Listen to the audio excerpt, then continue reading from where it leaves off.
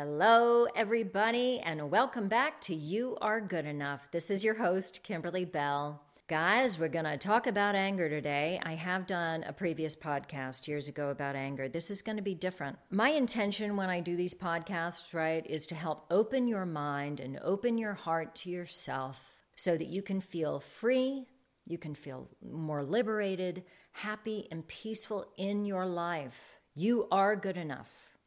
And I am here to help you see that. So please be open to the subject of anger. Oftentimes when we get angry, we shame ourselves. We dismiss ourselves. We beat ourselves up. That keeps us in a lower frequency, a lower experience in life, which isn't productive because we're here to evolve. But I want to say, I feel like anger is very positive for helping with our own transformation and expansion, evolvement. Why? Because anger, if we get curious about our anger, it can tell us a lot. Are we frustrated? Is this a pattern that happens all the time with yourself or with another person? Are you intolerant? Are you intolerant to things in your life? Like, anger can really give us a lot of information. Sometimes people are just honestly so comfortable with anger because they don't often express other emotions. I used to make jokes about our divine masculines years ago because what I realized is men are really comfortable with being happy in the moment or being angry, right? But then there's a whole alphabet in between A and Z, I will say, a lot of different emotions.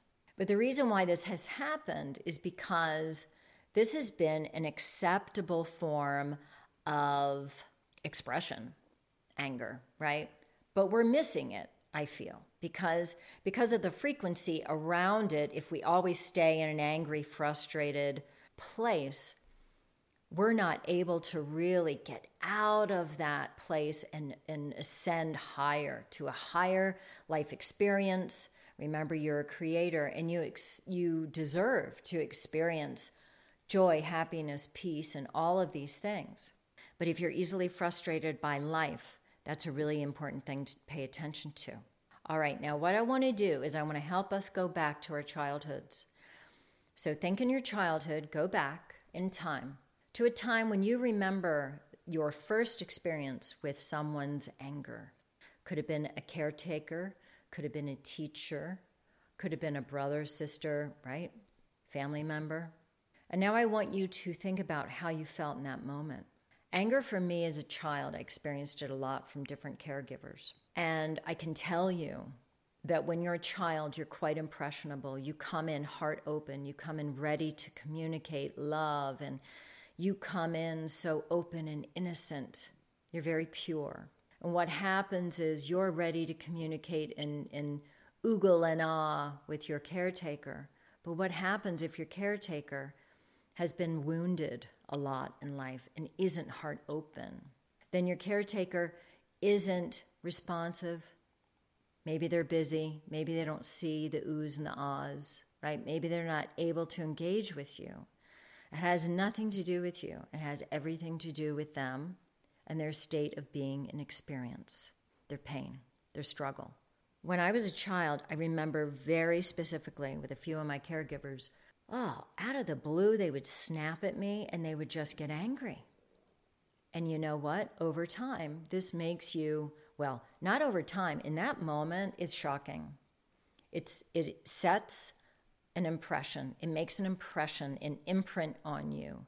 And this is what I like to call the first roadblock or the speed bump in life. So it begins in childhood. And what is the information we're taking away when a caregiver is angry at us?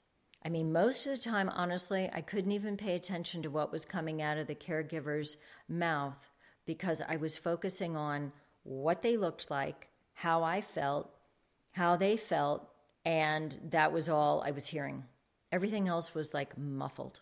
But I can tell you that as a child, and for all children, really, this helps us feel really bad about ourselves because in that moment, we pick up that we're bad. We didn't do the right thing again. Maybe it's you should be ashamed of yourself if we made a mistake or we presented with something embarrassing for that parent, and our parent isn't equipped maybe or has patience or presence or enough happiness in their life to have more tolerance with us when we're a learning, growing creator, because that's what we are. This begins our lives. And we learn in that moment how to act, right? So we adopt anger because it's acceptable. It happens a lot, right? Which helps us feel like it's acceptable. And this happens for everybody, right? This has happened to way back to our ancestors, right? All of our family members. And it's nobody's fault. It's just time to actually elevate and evolve to a higher life experience. And so when this comes up for you, when you feel anger, when you feel triggered, I want you to move into your higher self, move into your parent energy, move into that best friend energy. Take yourself by the hand and ask yourself, why? Why are you angry? Have the conversation with yourself. This is the way we work through this. Get curious about your anger. Maybe you're frustrated, right? Maybe this, maybe that. Okay, good information. In that moment, I don't want you to shame yourself, but you're going to shame yourself as long as you may need to shame yourself so that you can actually shift out of that mode of being and move into a higher and more loving state for yourself. So have compassion and love in your heart for you, that you are learning how to do life differently. And your anger is always going to tell you something. It gives us messages all the time. Maybe it's leading us to a conversation we need to have with another person. Maybe it's just leading us to a pattern for ourselves that's not working anymore. And you're becoming aware of it. Because we're all waking up out of this dream, this living dream. And it's all about feeling better and qualifying all of the life force energy that we receive on this planet. It is our job to take that life force energy turn it into something more golden, if you will, something that's a higher frequency. But in order to be able to do that, we have to start opening our hearts to ourselves, having more love for ourselves, and being patient with ourselves, right?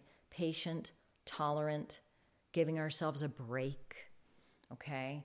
And when you can do that for yourself, remember you're going to be able to do that for everybody else in your family, in your life, at work, at home, your parenting. Have more patience for everyone because we're all learning and we're all going through it. I am going to leave this here. I hope that this was helpful.